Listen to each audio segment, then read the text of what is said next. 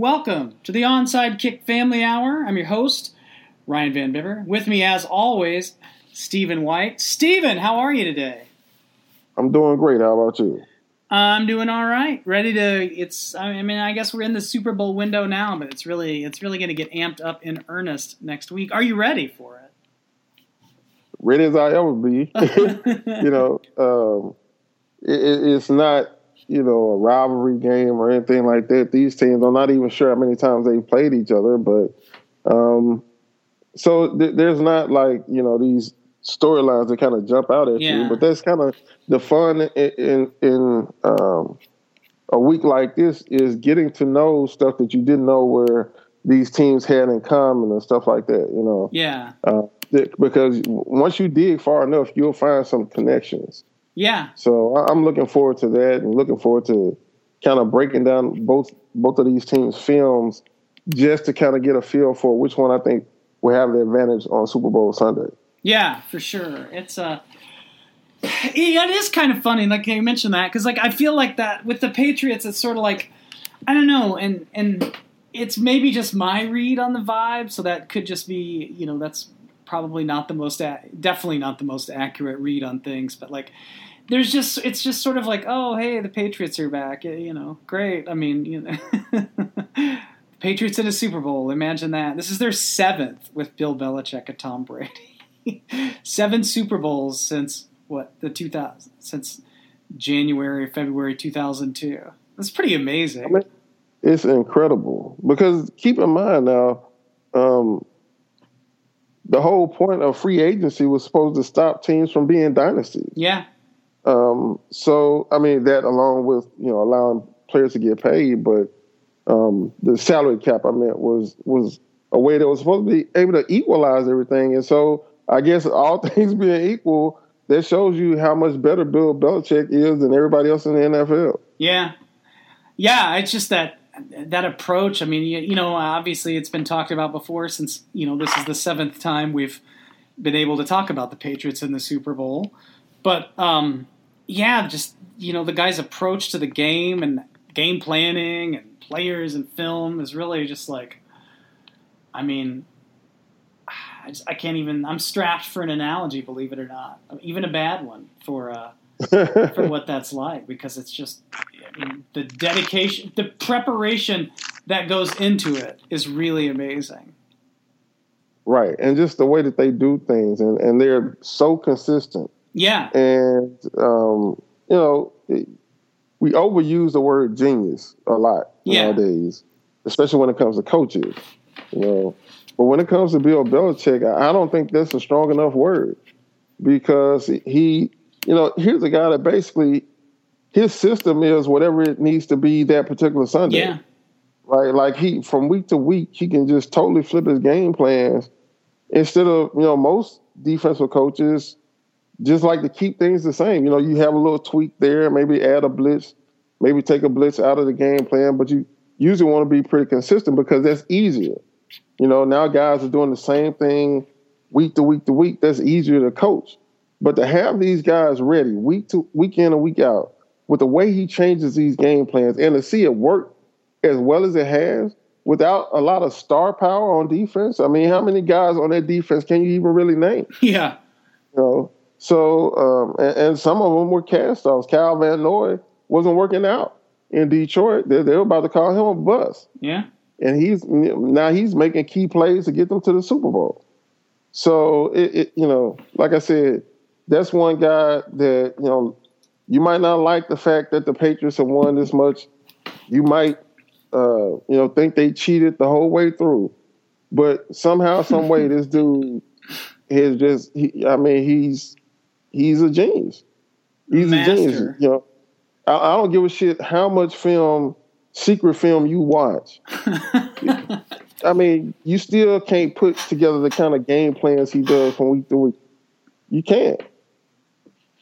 No, it's just, he's the master of situational football. And you see that, everybody has a laugh because, he goes through those press conferences and it just sort of all grunts and monosyllabic answers. But then when somebody will ask him about long snappers or, like some kind of weird special teams play that you see once every 5 seasons, and like he goes on and on because he knows that. I mean, just like he can recite that stuff like, you know, kids could recite lyrics. I mean, it's just it's crazy to think. I mean, I've covered the NFL now on a full-time basis, not very long by most standards. I mean, just, you know, 6 years, and it's just like I can't, like, it's hard to remember everything that happened this season. But, you know, here's a guy that can remember, you know, the best snaps a long snapper ever made in his career. I mean, it's just to be able to have that knowledge. You know, he probably doesn't even trust his memory. He probably has it jotted down somewhere, too. Oh, yeah. Like, he's the type of person that just jots things down constantly. So he's always remembering stuff. So he's always learning from stuff. Yeah. I mean, it's just, you know, everything about the way he's coached that team since he was named head coach in New England has just been astonishing. I mean, people always bring up Tom Brady, arguing he's the best quarterback, you know, and then other people bring up Joe Montana, of course. But I'm not sure that Bill Belichick isn't the best head coach there's ever been. Yeah. I mean, you know, when you really sit down and think about it, Bill Walsh and all those guys, you know, you can talk about them. And you can go back further, you know, with the Green Bay Packers and all those head coaches. But to do what he's done in this era of the salary cap and free agency in a small market team, basically, you know, where they can't, you know, I won't say they can't, but they don't normally go out and spend the big dollars to bring in the big free agents. And to be this consistently good, and this many Super Bowls is just you run out of superlatives, basically. Yeah, you really do. It's it's just something else. Did you read that article yet? It just came out today, so you might not have had a chance yet. But I got distracted. All the stuff to do on my plate these 2 weeks. I got it. It was really engaging, which speaks, I guess, how good it was. But like, it was about how the Patriots negotiate with players. And if you haven't read it, you definitely got to. It's by Robert Klimko over the MMQB, and it's fascinating because it's that same sort of Belichickian approach to it, where, you know, the cap negotiator guy comes in and does the bulk of the work, and then like Belichick kind of chimes in at the last minute. It's like, well, do you want to win a Super Bowl or not? And then they kind of like, you know, I mean, they won't, like Tom Condon, like, you know, they've blacklisted Tom Condon. I mean, you think about how many players and the caliber of players that are on Tom Condon's roster in the NFL. It's pretty, I mean, to be able to do that and win the way you're winning is pretty incredible. But yeah, you definitely got to check that out. It's really fascinating. It's just like the Bill Belichick, he's just like that savant. You're not sure whether he's like, is this guy an asshole or is he just a weirdo? I think one of the agents called him an asshole in that too. So. Right. Maybe, I'm looking at the quote right now. In Bill's world, if you do what he wants, he likes you, says one agent who has known the coach for decades. If you don't, you're an asshole. So, yeah, that sounds about right. Yeah, exactly. And then the whole thing where he flies away on vacation during negotiations in that free agency period, and then just calls in at the last minute and be like, well, do you want to be a Super Bowl winner or not? It's pretty fascinating. And it works. That's the thing about it. Hell yeah. I mean, that whole anecdote with Chris Long, where he's like, I was really thinking about retiring if I couldn't go play for the Patriots. Yeah, he said he was playing for them for $5. I'm not really sure about that one, Chris, but, you know, it sounds good. I understand you want to go there bad, but not for $5. Yeah, exactly. As Kirk Cousins said, you got to do it for. It's not that you want the $5. You got to do it for everybody else, man. Speaking of coaches, I guess, you know, Dan Quinn's a pretty interesting coach because Dave kind of, you know, he's done along with the Falcons over what this is. It seems strange to me but this is only his second year coaching that team. Yeah, it does kind of seem like it's been longer than that, doesn't it? Yeah. But I mean, Because, I think maybe it's because for the Falcons, like in 2015 was kind of like two different seasons. They started off hot. I think they won like the first 6 games. Everybody was hyped about them and everything. And then I think the running back gets hurt and all of a sudden they fall off. So then they don't even make the playoff. Mm-hmm. And so I think, they went from everybody believing in them to everybody being like, they are who we thought they were to begin with. And so this season has just been, kind of, I think a lot of people had written them off this season. I'm not quite sure if we had. I can't remember our discussion about them in the preseason, but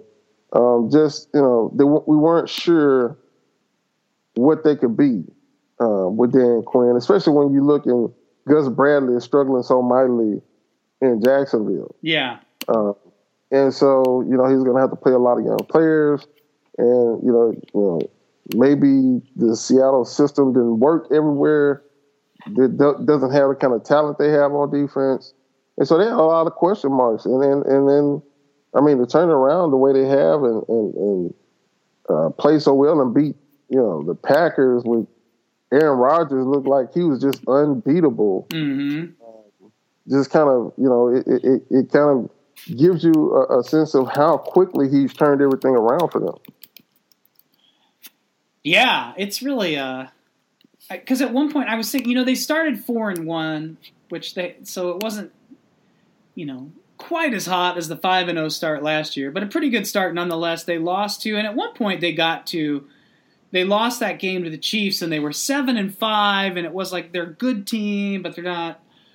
Are they really like? Because remember for a while there, the NFC South kind of opened up. It wasn't like they went from having that thing on lockdown to it being kind of a race at the end there. Yeah, the Bucs were in it, I remember, at one point. So yeah, and then they won their last 4 games to close out the season. And I think too, when you look back at it, I think one of the questions we had, I was just kind of trying to think back a little bit to what we were talking about with them during the preseason. But one of the things was there were question marks about the defense, obviously. It's not a group that has a lot of you got Beasley, but, it's not a group that's just like, even the Texans where you can point to Clowney or Merciless, even with J.J. Watt injured. You know what I mean? But that defense got a lot better as the season went on, too. They really did. They had 3 rookies that really played well for them. Mm-hmm. And Keanu Neal looks like he might really be the second coming of Cam Chancellor. So that kid knocked the crap out of you. And so like I said, he just they drafted well, brought in Mohamed Sanu, brought in Taylor Gabriel, who didn't look like all that much in Cleveland, as a deep threat or whatever, but now he's a bona fide option in that offense too.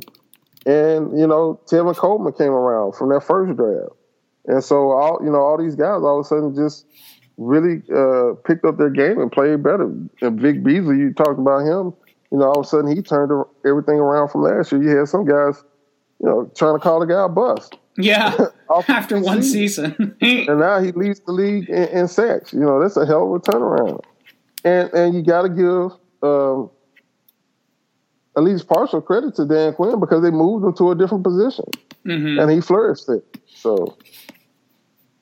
Yeah, and there's been some talk, I even saw, I guess Belichick talked about it the other day too, how this is, and I saw people joking about it on Twitter too, which was, just like how Dan Quinn is the one. Dan Quinn and Gus Bradley were both tried to implement the Seattle defense, and Dan Quinn did it, and Gus Bradley did, whatever Gus Bradley did. But it's kind of funny because, I think you could make the case the Jaguars obviously had a lot more talent on defense than the Falcons, or a lot of teams did. Yeah, I would definitely agree with that. But now what I would say is that the difference to me is that Dan Quinn wasn't stuck on trying to force the whole Seattle defense thing. They played a lot of cover 3, 4-man rush, But Dan Quinn also isn't afraid to blitz, because basically they have to, because you got Vic Beasley who's leading the league in sacks, and then who after that? Then they lost Claiborne, who was one of their better interior pass rushers. So they by necessity have to send blitzes a little bit more than Seattle usually does. Mm-hmm. So he found a way to merge the two of being a fundamentally sound cover 3 base type defense, but also mixing it up a little bit with some pressures to just to compensate for the fact that his defensive line isn't of the caliber of the Seahawks right now. Yeah. Oh, yeah. No, not at all. But it's found a way. I wonder if that's how the Patriots approach them like that. How do you see that? I mean, how do you like? I know you still got to kind of get in and do some more film, looking at some film and stuff. But how do you see the game plan playing out here with these two teams? Yeah, I can't say it. I really can't. I haven't watched nearly enough film to kind of figure that out. I was actually in the process of watching some right before we started. And, again, some of it is that, like with Belichick, he usually tailors his game plan for that specific opponent. And now that he's going to have 2 weeks to prepare, I mean, that's like so much time. Yeah. So whatever he did this week against Pittsburgh, you might not see any of that against Atlanta. And so it's so hard to see. I'm going to try to, see what he's done against Atlanta historically, or, that type of a team historically, and kind of, guesstimate what I think he'll do, but I just don't have a clue right now. Yeah, it'll be interesting to get in and talk about this more as you get in and get a closer look at it. I thought they did. I mean, obviously, you mentioned the game against Pittsburgh. They did a pretty good job shutting down Antonio Brown in Poutgate, the resulting Poutgate we got out of that, which I think if you looked a little closer, that reporter that reported Poutgate wasn't quite as accurate with she had some alternative facts, let's say. You know what? I missed this. What is Poutgate? When D'Angelo Williams scored that touchdown against the Patriots, and supposedly Antonio Brown was open in the back of the end zone and wanted the ball and didn't come up. And now this is, if this doesn't tell you right away, this is one of those dumbass manufactured scandals. So supposedly Antonio Brown didn't come up and celebrate the touchdown with him, which it was just D'Angelo Williams and the offensive line, some of the offensive linemen. Like it wasn't, the quarterback wasn't in there or anything like that. And so he was the last one off the field, and he came over and was pissed off about it and was kind of pouty. And they had to talk to him about, like, hey, it's not about the stats. You've got to come, you just got to get out there and play. Well, when you look a little closer at the whole situation, Antonio Brown wasn't open in the end zone on that play, because we looked at the all-22 when this first came up, because apparently there was some pushback to that report, and it was everyone kind of, everybody, PFT and a couple other sites got it posted real fast, like, oh, Antonio Brown's pouting again, blah, blah, blah. And you go back and we looked at the all-22, and you look at the film of the reporter, and she's talking about, like, well, from what I could see on the sidelines, it was, not what somebody told me or what a Steelers source told me, but from what I could see on the sidelines. So I was like, Poutgate is kind of a sham. And, oh my gosh, I can't believe we live in a world where a wide receiver wants the football. Yeah, who ever heard of such a thing? I mean... Well, I never. I mean, come on, man. Poutgate. You gotta look at it from a wide receiver standpoint. They cannot contribute unless, like, a bunch of other people do their job. With the running back, even with a bad offensive line, some running backs can still look good. All they have to do is get the handoff. Yeah. But for a wide receiver to look good, the offensive line has to block, the quarterback has to see them, and they have to deliver a good pass. Also, that wide receiver can showcase himself. Yeah. And so, of course they want the football, but that doesn't mean that they don't want to win. That's just I hadn't heard about this, but I did kind of see some stuff about people piling on Antonio Brown all of a sudden. And, I'm wondering, is his contract up or something? Is it time to renegotiate his contract? Because if it is, that would make a lot of sense. But even still, it's just absurd that people are trying to, you're tearing them down over a Facebook Live video? Yeah. Really? Yeah. I mean, come on. Don't we have better things to worry about right now? I know I do. Yeah. Yeah. I'd say so. We all got my God. Yeah, it was just one of those, And then the Roethlisberger retirement thing came out, and everyone clutched some pearls about that. And I told people, I think that's just a guy that's 35 years old and feeling the pangs of the regular season and talking out loud, as opposed to anything like before I would hang the "Goodbye Ben" banner in Pittsburgh. Yeah, and when you lose a game, they would have taken you to the Super Bowl. You all of a sudden have kind of irrational thoughts. I don't want to go through this again. Yeah. So I think it was just something he said in the moment, but he'll be fine once his body heals up and everything like that, and you start seeing the new players they're going to get through the draft and free agency. I think he'll definitely come back. Yeah, I mean, he's only 35, which isn't really for a quarterback the worst age to be, and obviously he's still playing at a pretty high level.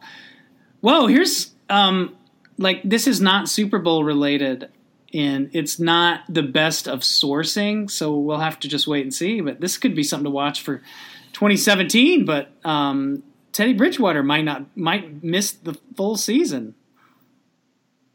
Yeah, I kept hearing stuff like that, and I was hoping that it was wrong. But man, that's somebody have to be out for that long, then you might as well say they might not come back ever. Yeah, because that's 2 years for a knee injury. I mean, I know those are. I mean, it's not I'm not trying to minimize a knee injury or a torn ACL or anything like that. I know that's a pretty serious deal, but we see players come back from it. What is it, about 9 months now for just your average run-of-the-mill torn ACL? That's about right normally. I don't know. That's a long time. What is it, a nerve or something? He has nerve problems or something? Well, didn't it wasn't it was a bad enough knee injury, at the time, they thought the entire muscle was disconnected or something like that. Not just the tendons torn, but the muscle was disconnected from his bone. Or it was something really extreme like that. I mean, he really was a centimeter away from amputation level type injury. I mean, it was that bad. So I wouldn't. It's like I say, it's not the best of sourcing on the report, so we'll stay tuned and see what happens. But man, that would suck. I feel bad for the Vikings. I was kind of excited for that team this year, and they got off to a hot start without him. Piecing it together, and then man, all the injuries just caught up with them after that. But and Noah Turner was like, "Deuces, I'm out." Nobody's hired Norv. I noticed I guess all the coordinator jobs are filled, but I noticed nobody hired Norv Turner this year. Thought for sure. Yeah. It's almost like what we said on this little podcast is had some kernel of knowledge to it, Steven. No, just a tad bit, just a little bit. We might know what we're talking about from time to time. We might, Broken clocks too. So I wouldn't give us too much credit, but well, I did look at I was looking back at my picks for the playoffs in this season. So yeah, for me at any rate, it might be at least 50% broken clock theory. I did get beat by a computer, but computers are very good. Hey man, didn't the computer beat all of us? I thought so. Yeah. Well, we don't have a parody account to get beat by this year. So. Right. Thankfully. I did see our good friend PFT commenter banned from Super Bowl Media Day. What? No way. Yeah. I thought he was joking. Why did they ban him? I don't know, man. I can't. Like, it seems crazy. I know he wasn't acting crazy, but everybody does a Super Bowl week. Well, it's like there's people. I mean, at Media Day dressed like Spider-Man, right? Stuff like that. I don't get it. I mean, it's. We'll see what happens. I don't know. Media Day is always like, that's Monday. That's Monday night. It's not like this is the second year now where it's. Remember, it used to be like all day Tuesday, like during the day, and now it's prime time because they can sell tickets for it. Yep. Well, anything that ain't nailed down, they're gonna charge you for it. I can't wait till the controversy Tuesday about how many people were at Media Day. We'll see what the alternative facts say about Media Day attendance this year. Yep. Media Day is really not like I can't remember anything interesting about Media Day last year, but I think if anyone could make Media Day interesting this year, it's Martellus Bennett. Yeah, he and his brother seem to have the gift of gab. I saw his brother on some interviews, Michael Bennett at the Pro Bowl this weekend. So those guys are both fun guys to talk to. So, there's not a whole lot to pick from when you talk about the Patriots. Because the Patriots' way is to be as boring as possible, it seems. So he'll be standing out from that perspective anyway. Yeah, yeah, that will be kind of interesting because the Patriots are pretty well like nobody takes the thunder out of a media session. I mean, like the media sessions are the most enlightening things in the world anyway, but nobody ruins them like the Patriots. I mean, it's some talking point, bland white bread talking points. It's about as bland as it gets. So that'll be interesting to have Martellus Bennett in the middle of all that. Again, he got his cake last week, though. I said he got his cake. He said he was going to go home after they won the AFC Championship and bake himself a cake and write "You're awesome" on it. But he didn't have the stuff to make a cake at home, and so some local bakery made him a little cake, and I saw a picture of him eating the cake as one piece. Which, I mean, if you're going to have a cake, I mean, if it's just a cake for you, I mean, why wouldn't you? Right, it's for you, literally. That's right. I mean, who among us hasn't eaten cake off the platter in the refrigerator with a fork by ourselves? I mean, let's not pretend we're in glass houses or anything here. Yeah, not. I will say, I like cake out of the refrigerator much better than out of the oven. I think cake's better when it's cold. I don't know. Yeah, we're gonna have to fight on that one. I think the microwave is the most underrated invention of all time because you just warm up whatever you want to, whenever you want to. My mom used to bake all kinds of stuff every holiday. Caramel cake was my favorite. Uh-huh. And you take that caramel cake and you put it in the microwave for about 12 seconds. Woo! Oh, man. Yeah, I'm going to go. Look, I'm just diametrically opposed to cold cake at this point. Man, we used to have... Agree to disagree. This will be our podcast version of pie versus cake on Twitter or whatever it is. Yeah. Or it's hot dog or sandwich. So, I mean, but yeah. Oh, man, that does sound good, though. I mean, I'm not going to complain about a cake anyway. I get it, whatever temperature it is. I'll just be honest with you right there, unless it's got coconut on it. Right. You know what? Now, see, we're good on that. I'm definitely not a coconut guy either. So, and quite honestly, if I saw some cold cake, I'm not going to turn it away. Well, yeah. I'm not going to disrespect cake like that. That's right. Okay, it'll be fine. Yeah. Look, coming together. See, it can be done. It's possible. There's hope for this fractured world yet. Man, what else? I feel like there's always, like, with one game, it's hard, but there's always ends up being a lot more to talk about than you realize with the Super Bowl. Any players in particular you're looking forward to watching this week? Or in this game, I guess. Well, I thought that they might have some fun with what's the guy who got the DUI in Arizona? Michael Floyd. I thought they might do some fun things with him, and then he was deactivated last game. So, if he plays, I can see them kind of using him in the same way they would use Gronk in the slot and stuff like that, or line them up out wide and just using their size advantage. But I also have to give a shout out to Rashid Hageman, who was the most unlikely winner of Hoss of the Week probably there's ever been. But if he could play the same way or a little bit better against the Patriots as he did against the Packers, he really could be an X factor in this game, because what we always talk about, the thing that's going to give Tom Brady problems is pressure up the middle. Yeah. Right up in his face. He's not the most mobile guy. He doesn't like, he will stand in the pocket and deliver, but he doesn't like doing it, because it hurts.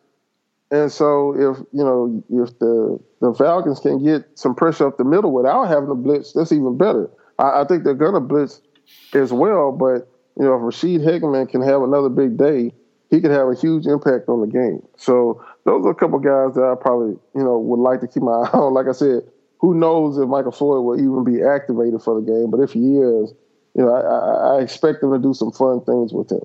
Yeah, for sure. Yeah, that's going to be Atlanta's. I'm looking forward. I'm looking forward to reading more this coming week about the matchup, because it's going to be interesting how they game plan. Because that Falcons offense is pretty tough to game plan for. It is. They just have so many weapons. And with the Steelers last week, they were able to take Antonio Brown out of the game by and large because Bell got hurt. Yeah. Bell was running pretty well before he came out of the game. And what happened is that I think the Steelers kind of figured out what the Patriots were trying to do. And so the Steelers responded by kind of spreading them out a little bit, getting one of those inside linebackers out of the box, and then running the football. But, they couldn't do it the same way with the backup running back as they could with Le'Veon Bell. And so, if they try that against Atlanta, yeah, sure, you can take Julio out of the game with a double team. But then what are you going to do about Mohamed Sanu? What are you going to do about Tevin Coleman out of the backfield? How are you going to stop them from running the football? And so it's going to be a little bit harder to game plan for them, especially, like I said, Bill Belichick is a guy who's going to game plan specifically for them anyway. Mm-hmm. And I just don't see a way that you can cover everybody. No, because, hell, even, just the duo of Tevin Coleman and Devonta Freeman. Yeah, when those guys get going, you're in trouble. Yeah. And they can both run the football, and they have, got Alex Mack in front of them, playing great football at center. Mm-hmm. The offensive line has worked really well together. And so, like I said, it's going to be hard on the Patriots this the Super Bowl. I'm not picking the Falcons per se yet. Like they're my tentative winner. I still have to look back and make sure, but I just keep saying to myself, they're going to be playing on turf, inside, perfect conditions. And do I believe that the Patriots without Gronkowski can keep pace with the Falcons? I have a hard time saying yes to that. Yeah. Yeah, it's pretty amazing. And like we said earlier, the Patriots defense has been solid, but it's not, I mean, the secondary is really, it seems like, I guess with the Patriots defense, the secondary is probably the strength of that group. But it's not a unit that just like wows you with the, it's not like, even the Texans with Mercilus and Clowney up front or anything like that. Right. They just work really well together. Yeah. That's what stands out so far on film to me about them, is that they work well together. I guess Alex Mack, that might get my vote for free agent acquisition of the year last year.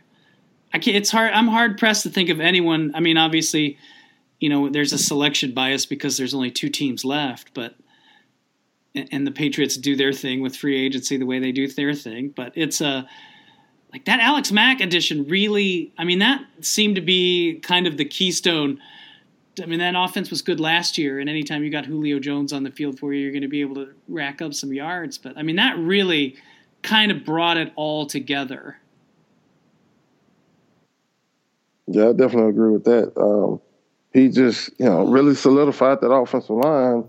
And when you can block for Matt Ryan, he can pick the other team apart. Yeah. A Cleveland cast-off. One of several former Browns players and coaches who will be in the Super Bowl next week. We have a post about that on the website, and Jason Kirk, our college football editor, wrote it. It's just funny because it starts off, the Cleveland Browns, a Rust Belt football team that is failing very badly. I keep thinking every time someone mentions Alex Mack or Taylor Gabriel or obviously the old Belichick Browns stuff, I can always come back to that. Oh, if you couldn't laugh. If you can't laugh at it, what can you do? Yeah, but the Mack signing, and what did they – I mean, it's not even – like, they didn't even sign him to, like, a massive 5-year, it's big, 5-year, $45 million and 28.5. I guess that's a pretty good deal for a center. Oh, yeah, they gave him good money now. I mean, look, the Cleveland Browns are the Browns, and I understand everybody's going to take shots at them. But, whether it works out or not, their plan was to blow up the team and start all over. Yeah. So it's not like, they didn't think he was a good player or something. I'm pretty sure they thought he was a good player. They just didn't want to pay that much money for him. Yeah. Now, if I were them, I would have probably paid him whatever he wanted. But, they're very transparent in their approach to this whole thing. So it's not like, they were talking about trying to win a championship last year while they were dumping all their veterans, So it is what it is. Their loss was absolutely Atlanta's gain, however. And, like I said, I think that's been that key acquisition, like you said, to kind of solidify everything. And now there's just not many, if any, weak spots you can point to on their offense. Mm-mm. No, Jake Matthews has really become a pretty solid tackle too. I know he, it's been a rough few years for first round offensive tackles, but Jake Matthews has definitely kind of bucked that trend. Yeah, he kind of got off to a rough start, I thought, last year, but he looks the part now. Yeah, for sure. Another former Cleveland player that's been kind of a good little pickup for Atlanta is Taylor Gabriel, but he's a guy too that wouldn't have made much sense for the Browns to keep. You know what I mean? They had receivers, and obviously, given their ever-shifting quarterback landscape, it's probably a complimentary wide receiver like that is probably not really, at the top of their needs list or anything. But he's had a huge impact for Atlanta this season. Listen, I watched Gabriel on film several times for Cleveland. First of all, he's small, so in this era of big wide receivers, he's small, he's short, he's really fast. But in Cleveland, the dude couldn't catch. Like, it seemed like he couldn't track the football well down the field. Mm-hmm. He'd be wide open, and he would just lose the football, or it would go through his hand. And so he didn't play all that great. I think, to me, the emergence of Taylor Gabriel says more about Raheem Morris than anything else. Here's a guy that's coached defensive football pretty much his whole coaching career, has been a head coach.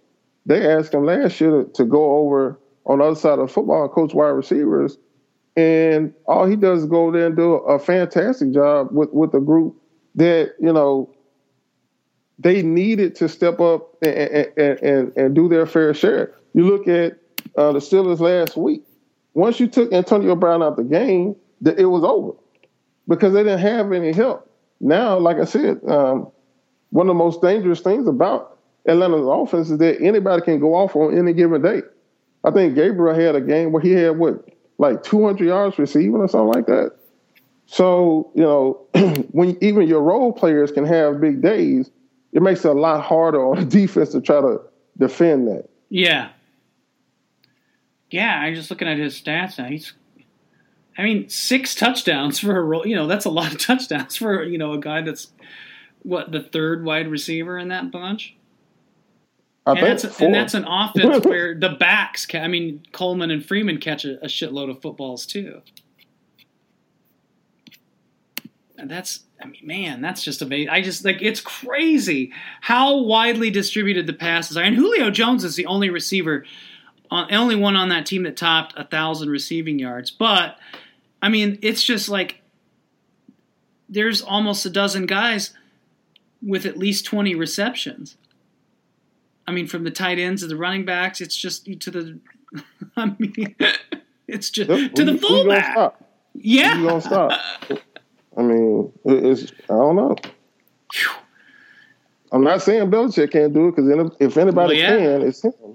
But it's not going to be easy. That's who you'd pick. And that's kind of funny because, we've had this conversation, and everybody has, in the past about the Patriots, because the Patriots, now obviously with Gronkowski, like you said earlier, it's easier to do that a little more so. But, the Patriots are always in that, okay, you can take away the seam route, but then you got to defend the underneath stuff with Amendola and Edelman. And you can take away Edelman, but then you got Chris Hogan on the outside, or LeGarrette Blount, or Deion Lewis, or somebody. It's always a different offensive guy stepping up and making and making the plays for the Patriots from week to week. It seems like too. Yep. Fascinating. It's the similarities between these two teams are kind of fascinating in a way. At least in terms of how many different guys that can get it done on offense. Oh, man. And I guess we'll get together next week and do this again and get into the matchups a little bit more when everybody's had a chance to kind of dig into the meat and potatoes of what the All-22's got to say here. Because I suspect that's where it's going to get real interesting. Yeah, definitely. Like I said, from what I've watched so far, some things kind of, I wouldn't say shocked me, but maybe I hadn't noticed. And it's kind of got me rethinking some things about who I'm going to pick in this game. So the eye in the sky don't lie. And, I'm really going to let that kind of lead me towards who I think really is going to win this game, because it doesn't, stats and stuff don't matter. What matters is how they're going to match up on Super Bowl Sunday. And the only thing that's going to really tell you that is film. Yeah. So. Yeah, that should be interesting. I saw the Patriots already have requested the high-walled practice facility in Houston. I think the Falcons are practicing at UH, and I forget the name of the place the Patriots are practicing, but they had requested to have the offices closed that overlook the practice field at the university where they're practicing. Now look, that's I think what you call projection. That's a word that we're hearing a lot here lately for various reasons. But I think there's project. Look, how funny is it that the coach that's been caught, spying on other teams is the most paranoid head coach in the whole NFL, right? That has to be something that kind of goes hand in hand. Oh, Everybody else doing it, so they're trying to do it to me, so I'm gonna do it to them. I bet you, at the root of it, that's part of it. But it's just funny to me that a guy that's actually been caught red-handed is the guy asking for the high walls and probably don't want any flyovers and stuff. They'll try to call, and have the traffic control people keep the airplanes away too. So that's just so funny to me. Yeah, well, it's always the cheater that's the most worried about cheating. That's kind of that's pretty funny. And it's funny in the age of drones where like literally every kid in America got a drone with a video camera on it for Christmas this year. And the ones that aren't stuck in an oak tree somewhere. or broken because they so damn fragile. Yeah, exactly. You pulled out that. Of course, somebody like my granny got my kid one, and we pulled it out of the box. And I'm like, man, there's at least $5 worth of plastic on this thing, and that's it. That's it. That's it. And yeah, it took about 5 minutes to get it stuck in the tree too. So, if Santa Claus skips our house next year, I would not be surprised. Oh man, it's have you ever been to Houston? Yeah, I actually went there the last time they had a Super Bowl. Oh yeah, fantastic. Nice. The only time I've ever been there has been for the meeting last year where the Rams relocated. So I don't hold it against Houston. So there's that. Right. And I was stuck out in the suburbs for that one. So it sounds like a pretty cool place for a Super Bowl, though. I think folks there will have a good time. It seems like. Well, the thing of it is that the city is so spread out. Yeah. So, like, a lot of people, I remember last time they were complaining about,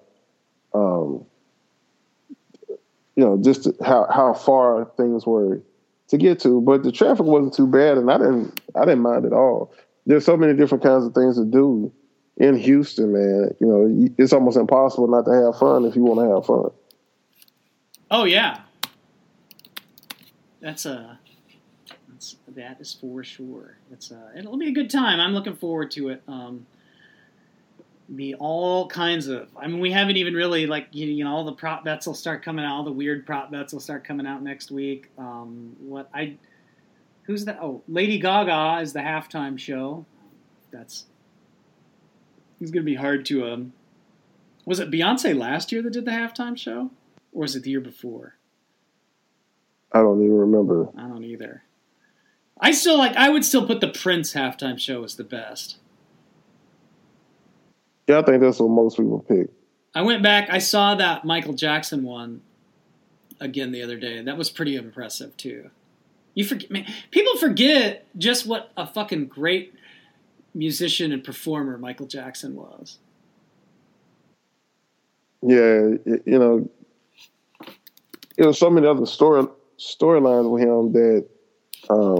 Sometimes it's kind of hard to focus on just how much of a musical genius he was. So, yeah, and they always have. That was the year they started every year doing that mega star for the Super Bowl. You know what I mean? The Michael Jackson, Beyonce level type singers for the halftime show, which is pretty amazing. I wonder how that. I bet that's rough for a player though, because the halftime shows.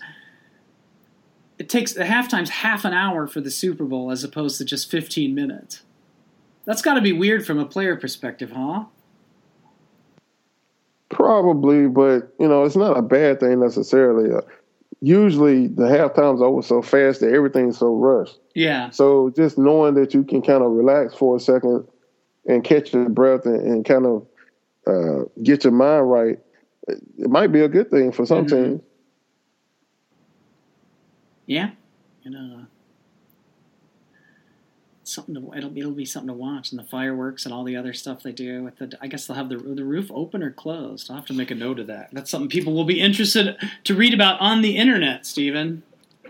That's the weird minutia shit that people like to click on, and that's fine. I'm happy to deliver that for folks. I'm here to please. So that's Let's see what else. The only other thing really on the radar besides the Super Bowl is the less than Super Bowl, the Pro Bowl, coming up this week in Atlanta. Did you watch the skills contest last night? I did not.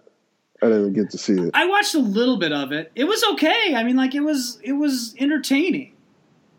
That's to me. That's like, well, they gotta just do more of that for the Pro Bowl because it's kind of what. It's like the touchdown celebrations and sack dances and stuff like that. That people, that's the stuff fans like to see. You like to see your favorite players acting crazy when they do stuff like that. It's fun. So why not give them a chance to do more of that? Catch a football from a drone 150 feet or whatever it was up in the air. I mean, and nobody tore their ACL or rolled their ankle. So it's a win-win. Right, and I think really they used to do a bunch of that fun stuff anyway. Yeah. The strongman competition and all that stuff. And the one guy from the running back, they ended up tearing up his knee playing volleyball, like beach volleyball or something. Yeah. Robert somebody. Anyway, I think he, that injury kind of scared them off from doing that after that. And so, I'm glad to see that they gotten back to it because that's what the Pro Bowl is supposed to be about. It's supposed to be about having fun. It's not supposed to be this, competitive game like, you're going to win something for it. For real. I told you, I just, it's so funny to me that the same people that yell, they need to give better effort. They need to go harder for me to watch. Then turn around and, oh my God, they hurt so-and-so in the Pro Bowl. He should never play in the Pro Bowl again. I mean, make up your damn mind. Somebody got hurt last year. It was Selleck, the tight end. Yeah. Eifert, wasn't it? Tyler Eifert for the Bengals. But I mean, I'm not going to say that he got hurt specifically because guys are giving some kind of great effort that they didn't used to. Yeah. But, I mean, just... that's what you're asking for, though. You're asking for guys who've been thrown together for a week and haven't practiced real hard at all to go out there and go hard. And if you do, somebody's going to get hurt. Yeah. So maybe this fun stuff, doing stuff like you said, the drone drop or whatever will get people to back off. Yeah. And just enjoy the moment. Yeah, exactly. Let them do that. Let them do all the 3-pump end zone celebrations they want. That's really what you want to see. Yeah, I mean nobody ever ripped an ACL on a third pump. I mean it's just facts. You can look it up. Yep. Wikipedia. I've seen it. Synced it. Oh man, Stephen. That's quite a lot of Super Bowl talk, and we'll get back together next week and dig into the matchups a little more. What do you say? Sounds good to me. All right.